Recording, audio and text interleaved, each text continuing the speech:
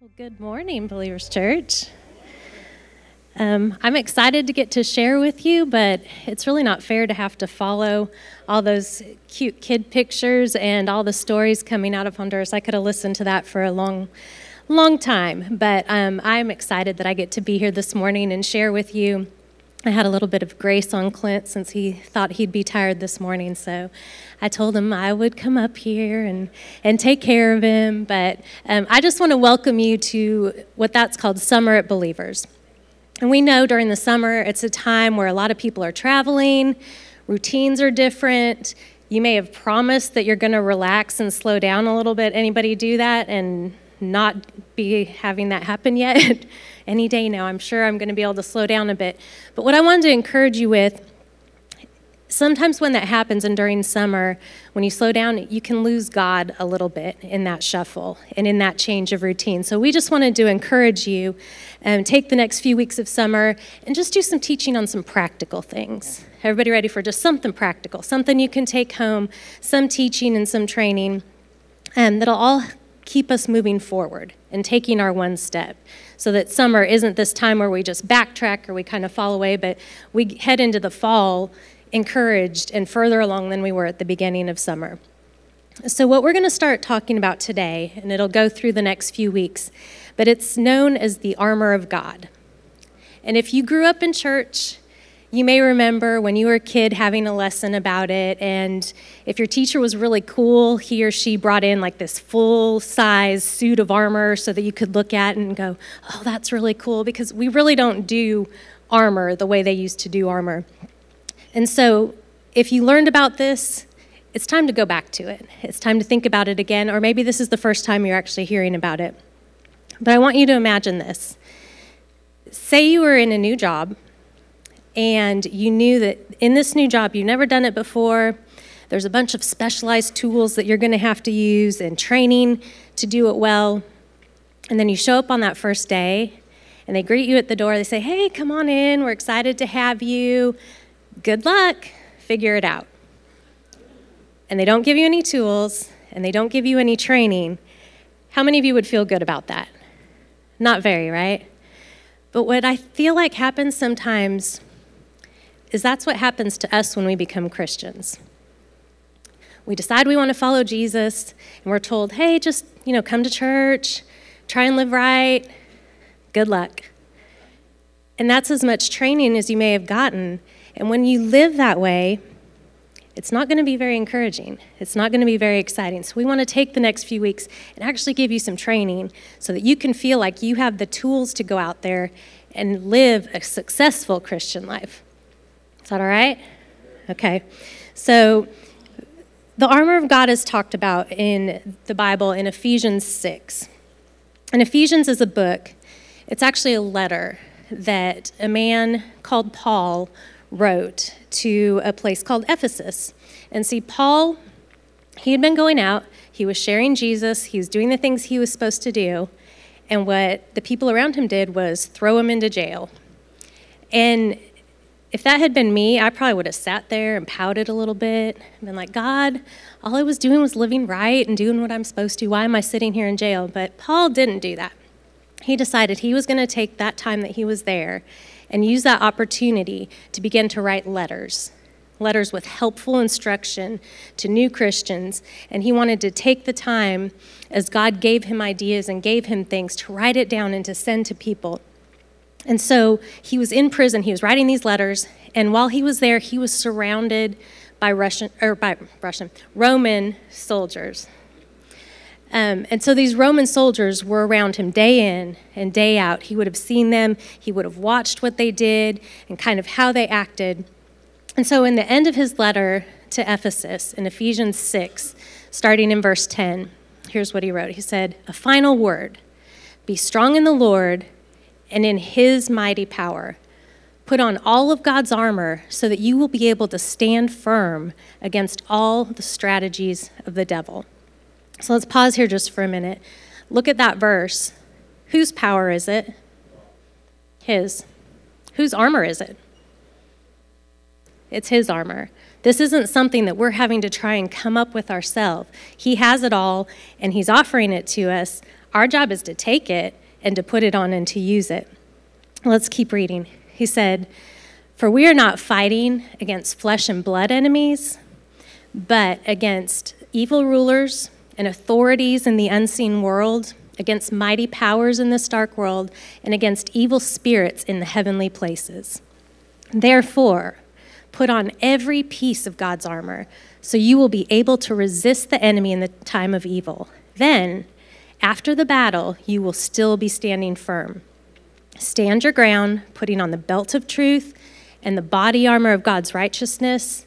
For shoes, put on the peace that comes from good news so that you will be fully prepared. And in addition to all of these, hold up the shield of faith to stop the fiery arrows of the devil.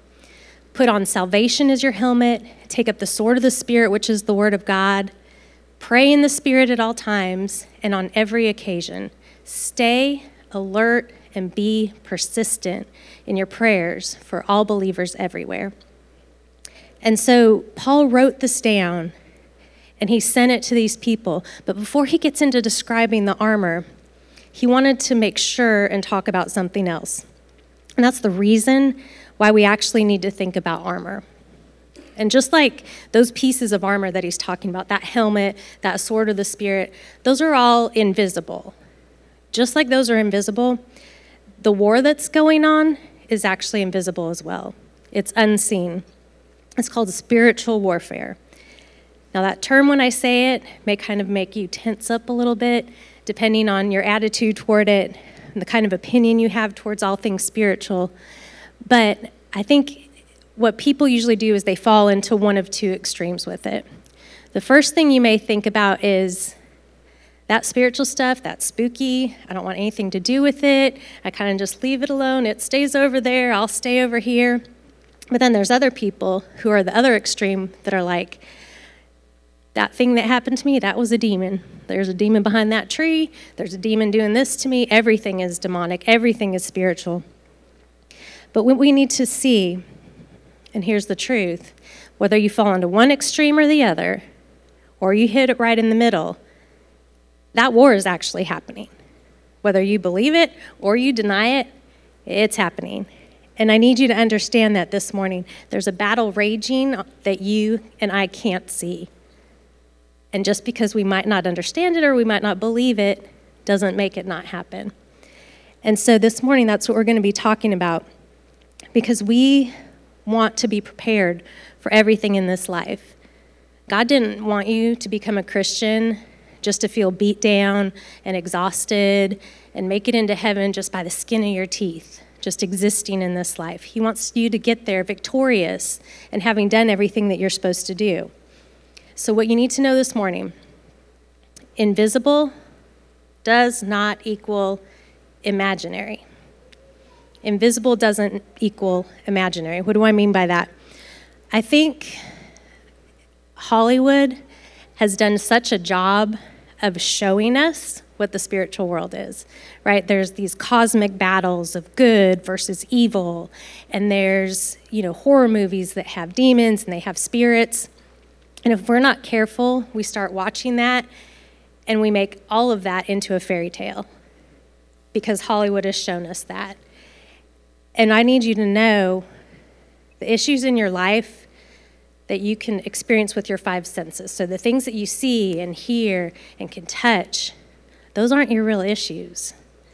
Your real issues are coming from a spiritual battle that's going on. And we spend so much of our time focusing on the things that I can try and fix and do in the physical world. And what happens is we end up wasting our energy because we're just trying to do and fix and be here when we don't realize what's going on around us. What we need to do is remember what we read in Ephesians 6:12. We're not fighting against flesh and blood enemies. That's why Paul wrote that. He needed you to know it's not the flesh and blood person. If I asked you to take a second right now and just get a picture in your mind of a person that is an issue in your life. I'm pretty sure most of you could think of someone, or two, or five, people that come to mind, right? None of those people are your enemy. The verse says we aren't fighting against people, not your spouse, not your coworker, not that family member. Those are not your enemy. So if those aren't the enemy, then what you need to do is you need to know your true enemy. Once we decide to follow Jesus, our enemy is the devil. One person agrees with me. Thank you. But he wants nothing more than to keep you from becoming everything that God wants you to be. He wants to stop God's work in your life and to take you out. And the more you focus your fighting on people and on the physical stuff around you, that leaves him more free to do his work. Because you're so focused on what's going here, what your five senses tell you, that you're not even watching him. You're not even paying attention to the things that he's putting into your life. And Ephesians 6 says that he is strategic, right? He uses strategy. Now, the devil is not all-knowing. He is not all-powerful. He is not everywhere at all times like our God is. But he's smart, and he's persistent, and he's strategic, and he knows the things that are going to work against you. Now, things that work against you are not the things that are going to work against me. We all have different things that push our buttons and that bait us, but he's smart, and he watches. Anybody out there who is a successful fisherman or fisherwoman, a couple people, you understand this, right? I have learned in the year that we've had our pond with fish in it that I am not a successful fisherwoman, because what I want to do is take my pole, throw that hook in there. If something doesn't hit it in about 30 seconds, I'm like, well, this is boring. Reel it back in, I'll try it again. I'm going to try it a couple times. And if nothing happens, put my pole up, I go, guess the fish aren't biting today. That's my fishing story. Clint, on the other hand, he's got different poles. He's got this whole tackle box that's filled with different lures and bait and different stuff to use. And he'll go out there and he'll look around. I think I'm going to try this worm today. And he'll try it and he'll use it for a while. If it's not working, he's like, they don't like it today. I'm going to try something else. And he'll try a different one. And he spent hours out there learning what the fish in our pond are going to go after, what bait works for them, right? And he's taken this whole tackle box that he has, and he's narrowed it down to about 3 or 4 different things that are going to work in our pond on the fish that we have, and the bass are going to go for this, and the bluegill are going to go for that, and it's a little bit cloudy today, so that means I'll go over to this side. And I'm like, more power to ya. But he's strategic.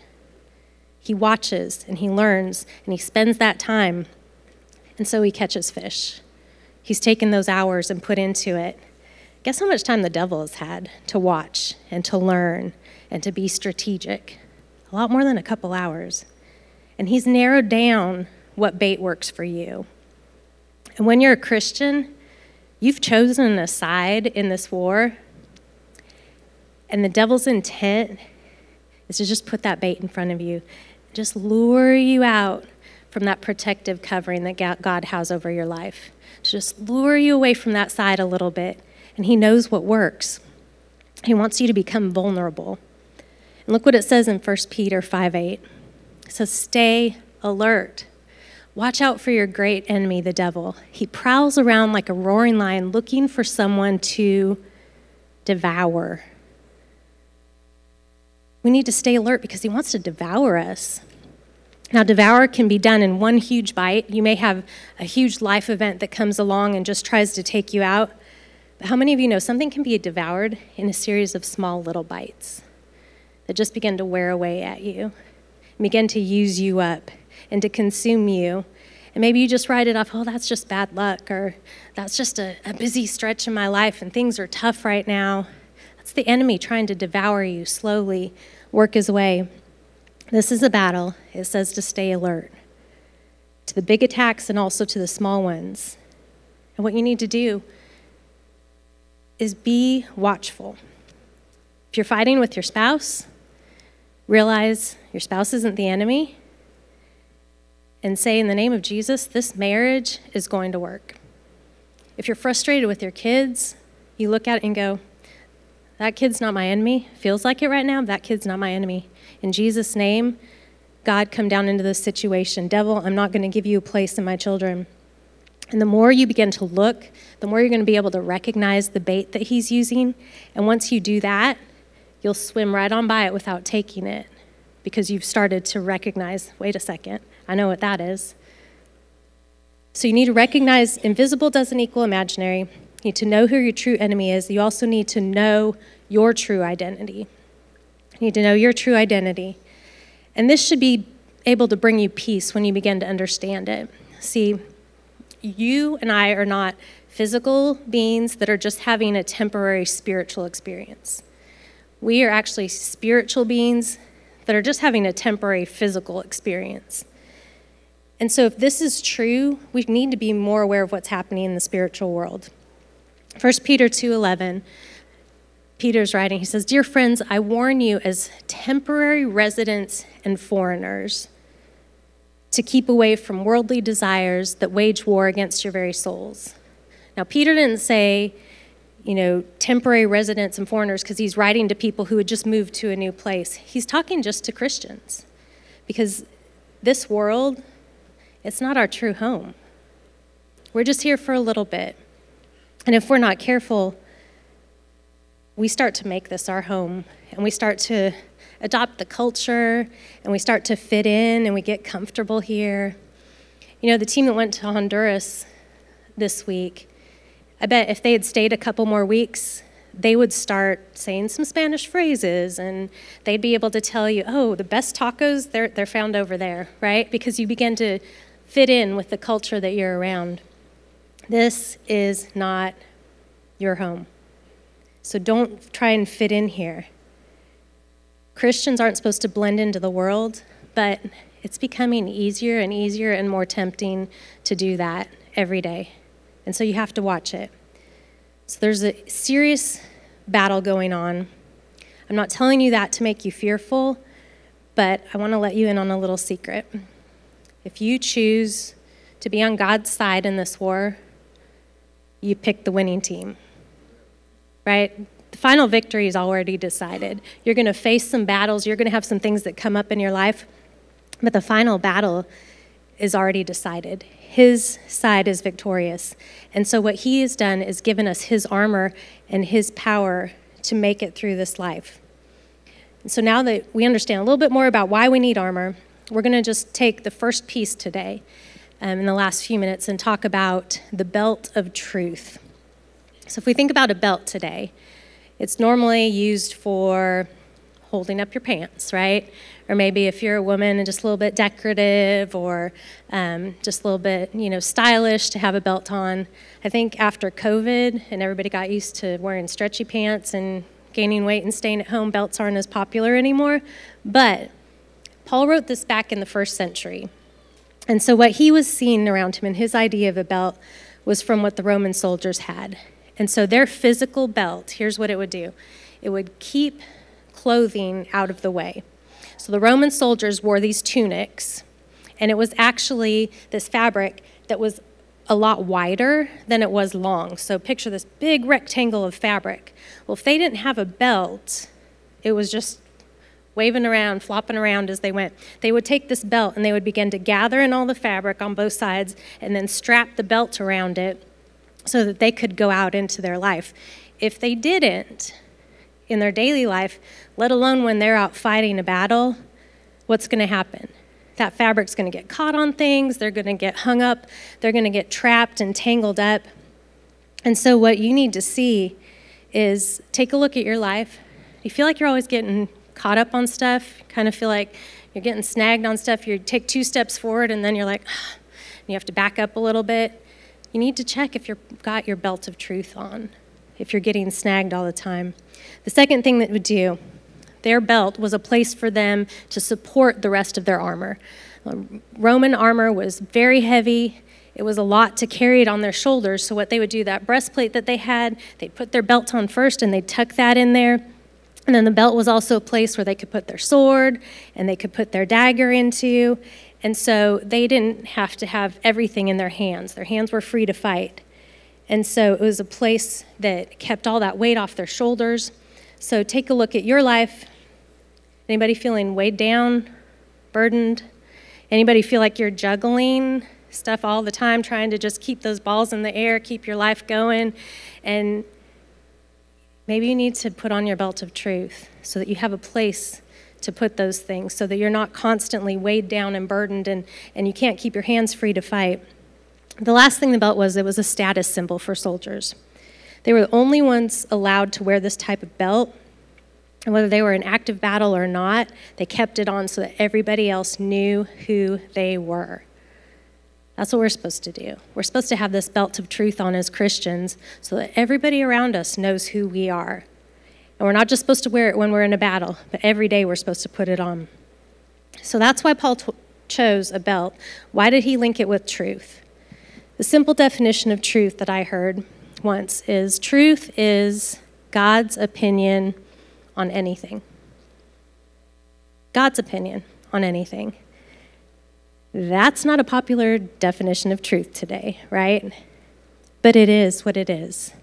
He's the one who created everything. He's the one who set everything into motion. He gets to decide the rules. It's his opinion on anything. I, as a person who was created by him, shouldn't think that I know more than he does. And so we have to be careful with that. The second thing we need to know about truth, truth doesn't change according to feelings, popular opinion, or experiences. And I think we live in a society that's becoming more and more willing to bend the truth. Just bend it a little bit. Well, popular opinion tells me this, and the way I feel tells me this. Even Christians are becoming comfortable with that. But feelings are going to change. Popular opinion is going to change. Your experiences are going to change. Truth shouldn't change with all of those. And then the last thing truth does, it brings freedom, not bondage.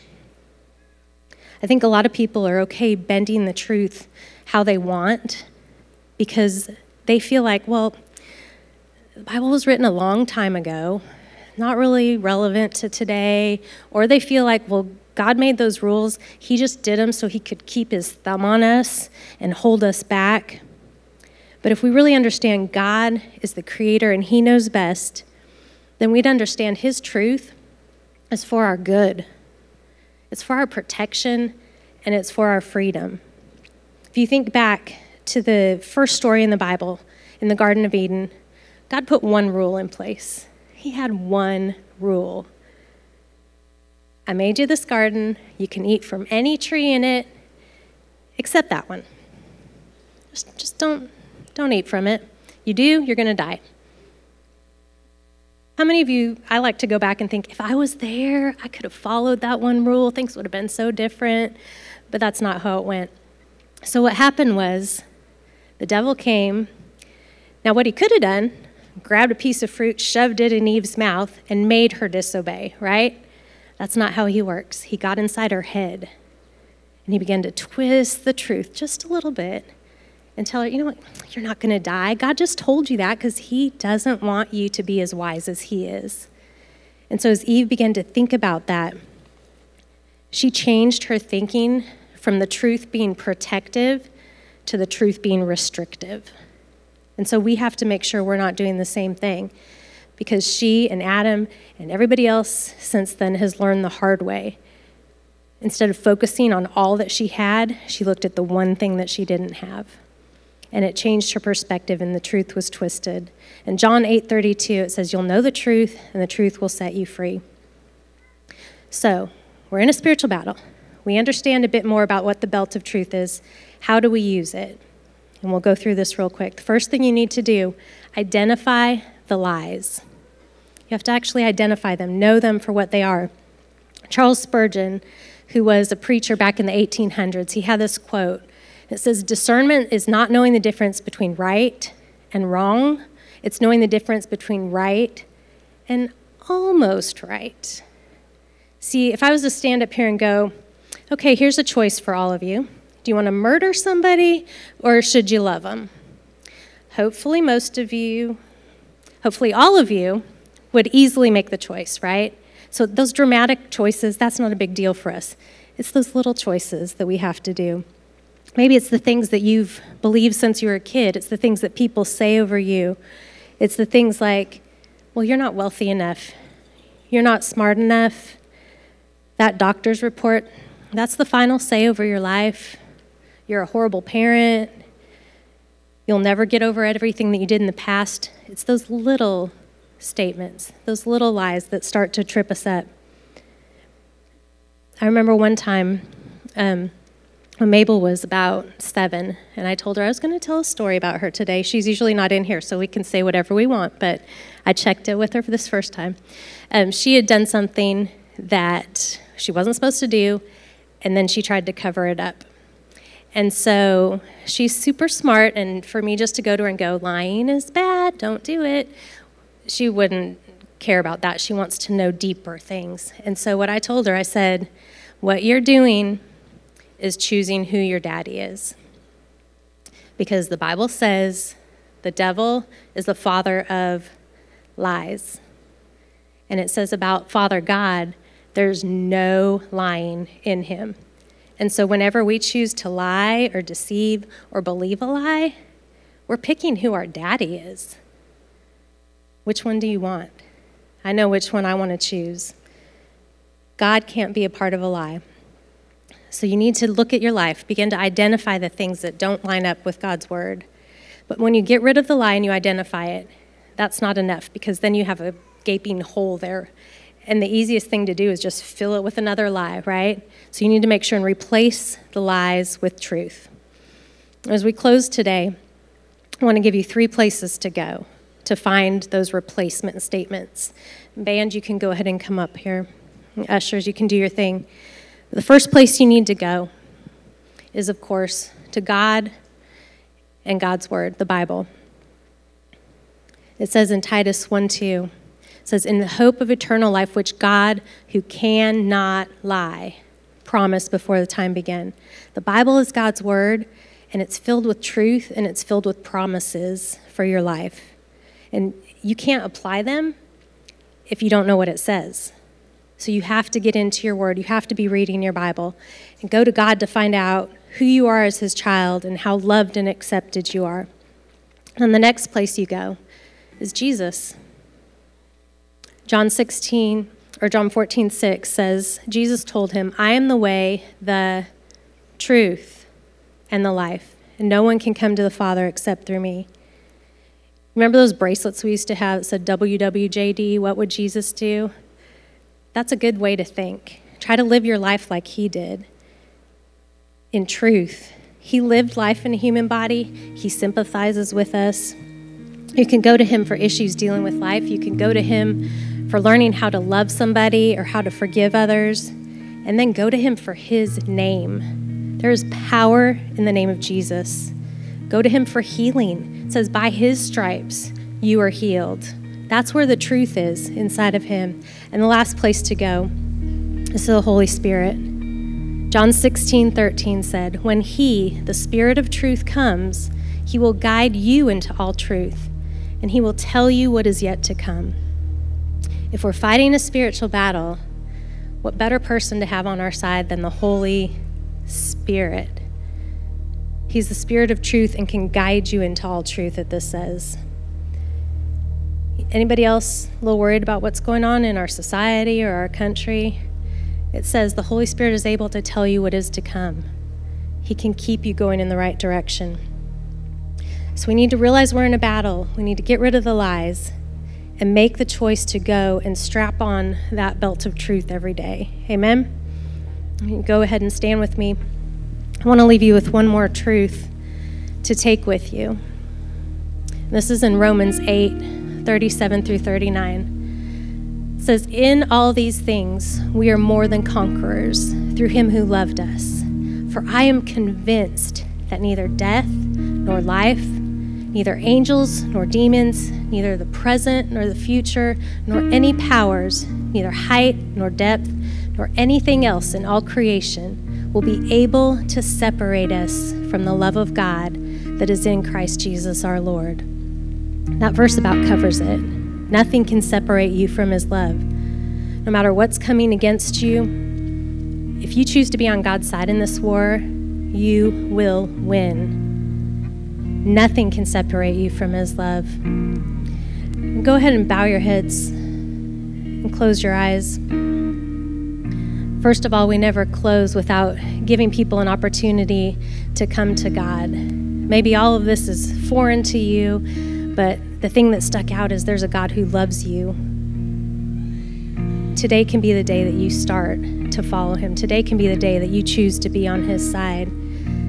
God made a way for you to come simply by saying that his son Jesus, you're choosing him to be your Lord. You believe that God sent him and that he died and that he rose again, and you want to follow him. That's how this thing starts. So if that's you today and you've never received Jesus as your Savior, or maybe you've kind of walked away a little bit and want to come back, I just invite you to raise your hand this morning and then just pray in your heart and quietly to yourself. Just say, God, today I'm coming home. I choose Jesus as my Lord. I choose to be on the winning team. Forgive me, and I'll follow you.